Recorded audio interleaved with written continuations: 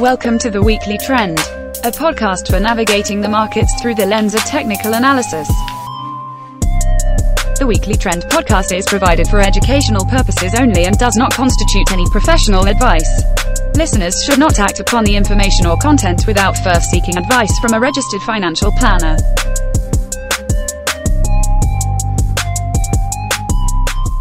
Hello. Welcome back to another episode of The Weekly Trend. Today is April 30th, 2021.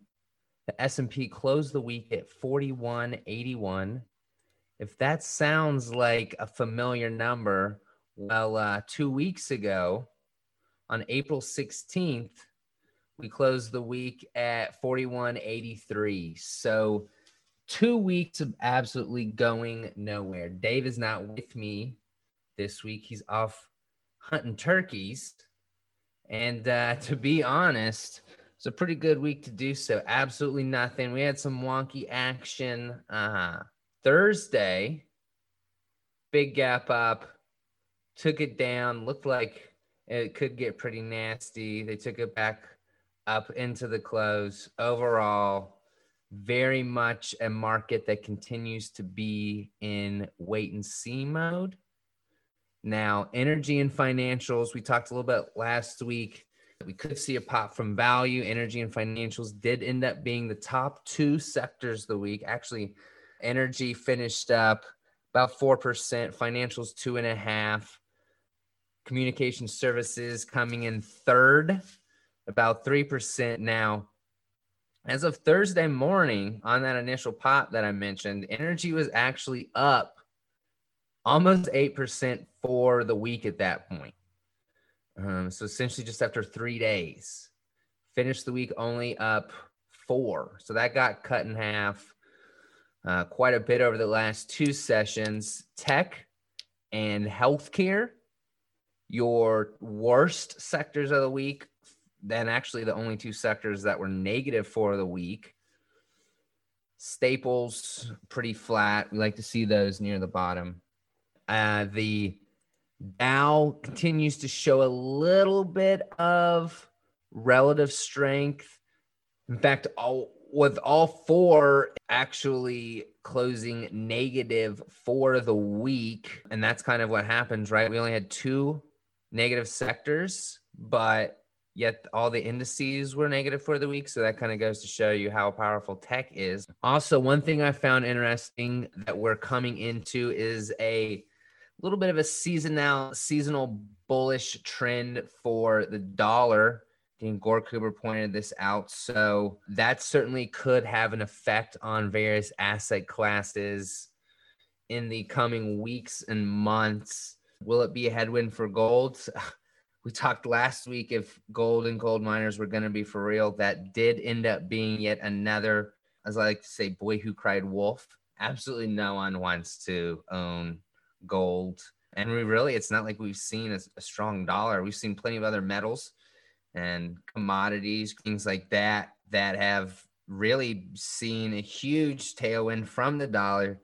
But shiny yellow rocks have not gotten the same amount of love. Also would probably be a headwind for foreign stocks. And we've had some strength out of foreign stocks. There are pockets. I mean, we've mentioned Taiwan. Saudi Arabia has kind of seen some relative strength based on the recent rally in crude. But overall, when you look at, all the country ETFs together, it's absolutely brutal. And I would say kind of the biggest black eye right now continues to be China. Really, that's holding down. That's going to clearly hold down emerging markets. India also has not been very strong at all, either on a relative basis. Most parts of Latin America continue to really trend lower on a relative basis. It is not a pretty picture out there for foreign stocks. Now, they are participating on an absolute basis, which we love. We like to see the global participation on a relative basis. Absolutely no business owning too much outside of the U.S. Now, I will put an asterisk next to that. European banks, Canadian banks, EM banks continue to be very strong. So there's lots of strength in the foreign financials, which is good because financials do make up a lot of these foreign indices, and that's why that's been a headwind for the last decade, right? Because they don't own any tech, and it's a lot of like healthcare and financials and stuff that underperforms. So maybe they'll finally catch a break and financials can do a little something. But overall, I don't think there's really any reason to be in broad overweight positions outside of the United States. One thing that also is interesting, I talked earlier about how we've kind of had a funky do nothing week, really and really haven't gone anywhere in 2 weeks. Now we're kind of going to have an interesting gravestone doji look on the S&P weekly candle this week, which is following what was a pretty nice candle last week that closed. That was a doji, closed well off the lows. Looked like we would and should see some bullish continuation this week, but that does not seem to be the case. Now, I will say we had this exact same thing happen back in mid-July of 2020, and over the next few weeks into, we know that what happened September 2nd, September 3rd last year, but the next few weeks, the S&P did rally quite a bit higher. In fact, about 8 or 9%. So I'm not saying we see that now. This is definitely in a chart of indecision. Clearly, if you haven't gone anywhere in 2 weeks, we've got the dueling tails, not quite the same length, but I think it gives the same essence as dueling tails.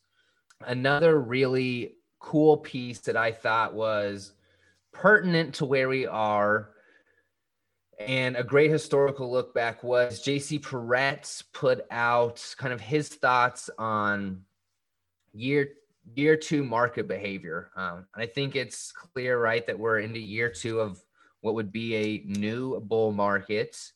And, our bear market, I know it wasn't a prolonged bear market. It wasn't a multi-month or multi-year bear market that we had in March. But for all things considered, it's definitely going to go down as a bear market. Obviously the quickest, but it still counts. And if we're now entering year 2, what would this typically look like, right? So big rally off the lows that lasts, 12 to 18 months. We saw this in 2009 and into 2010. We saw this 2003, 2004. We saw this 1992, the end of 92 and into 93, Q1 93, and Q1 2004. Excuse me, I misspoke there. 1982, not 1992, 1982. And then even back in 75 and into Q1 76. And what's interesting is that after all these big thrusts, the market, the S&P, went sideways for an extended period of time. And usually a good 9 to 12 months is what I think you could typically expect. You saw this in 76 through 78. It's kind of a longer one. Again, 83 to 84, 2004, and into, 2004 is probably the quickest, about 9 months. And then 2010, 2011, we know that is a pretty choppy market. So it would be typical to see a sideways move. And I think another example that comes off the top of my mind, I think of 2013. Now we weren't coming off of a bear market bottom, but we saw a huge thrust in 2013 and in 2014, 2015, 2016, been going sideways, obviously into the 2016 election, move higher from that into 2017. Yada, yada. But it would not be astonishing to see the broad indices move sideways here for a while. And you guys know that Dave and I have been extremely bullish since last April. And we're not saying that, this is not rolling over. This is not 2011 where we're going to hear double dip recession talk. But I think that a consolidation through time, right? And we can consolidate through price, or the market can correct through consolidation or price, time or price. I wouldn't be surprised if we start entering some of those periods. Now, are we in total breakdown mode yet? No. I mean, I think that there continue to be red flags. I wouldn't say it depends on what breadth argument you look like. Advanced decline line is fine. Stocks participating. Yeah, stocks above their 200 days probably fine, but stocks above their 20, 50. I think that there are chinks in the armor in regards to some pieces of breadth. Now, we could have said that a few times along the path. We could have said that for really the last February or March, and look where we're at, right? This market continues to grind higher. So clearly wait and see mode there, but I think it's a super strong argument that can be made. Another interesting relationship that I think is pertinent for where we're at is actually Dan Russo's copper versus gold. So real close to breakouts there.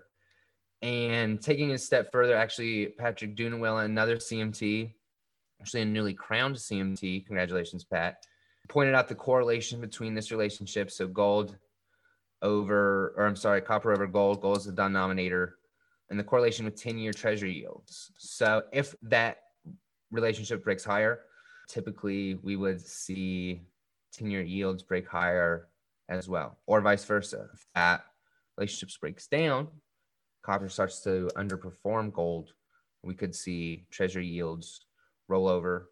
But we haven't seen that yet. Banks continue to act very well. Again, financials. It's not just the banks and financials, specialty financing and insurance, lots of strong areas, the exchanges, the broker dealers, even like the research, like the sell side institutional research type platforms. I mean, there's lots of strong stuff going on. Lots of asset management stocks, very strong. Financials are the top sector in our rankings right now, along with base metals, corn, MLPs. MLP is actually the first of the energy sub-industries to get back above their March highs. So if you're looking for relative strength, that's clearly there. Home builders, obviously, that is a horse we've beaten to death. Soybeans, more commodities, equal weight materials, real estate. I think real estate just got above its February 20 highs this week. I think it looks pretty nice. Good risk reward on a relative basis. Large caps continue to act pretty well. Russell has not made new highs, so still in kind of an odd spot there.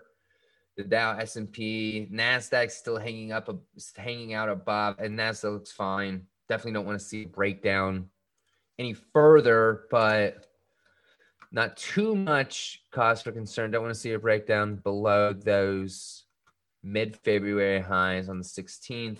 Another interesting relationship taking place. Shane Murphy had pointed this out. Discretionary versus staples, both the equal weight discretionary versus staples making new highs. It's clearly bullish. So while there are some maybe people raising their eyebrows in regards to participation right now that small caps are underperforming, we're going to see breadth fall off a little bit, and that's okay. It's nothing too alarming yet, but all in all, the broad indices continue to move higher. One thing that I wanted to touch on before the end here is that, a big part of technical analysis is human behavior. That's all that really a price chart is just a visual representation of hundreds of thousands of people making hundreds of thousands of decisions with billions and trillions of dollars, and that is displayed on a price chart. And it's just, in very simplistic terms, humans making decisions. They want to buy more, they want to sell more, supply, demand, charts go up, charts go down. But this week has been earnings week for a lot of big companies. Now, while Dave and I really don't care about earnings, I don't know earnings personally. I don't think that the sell side is really even too good with these estimates, with their price targets and their EPS estimates and their revenue estimates. I mean, it's just all fugazi. It's all about the price and behavior. And, yes, earnings reactions are information, but from a technician's perspective, we like to see what is the reaction to earnings. So, for example, you take a company like Apple, blowout quarter.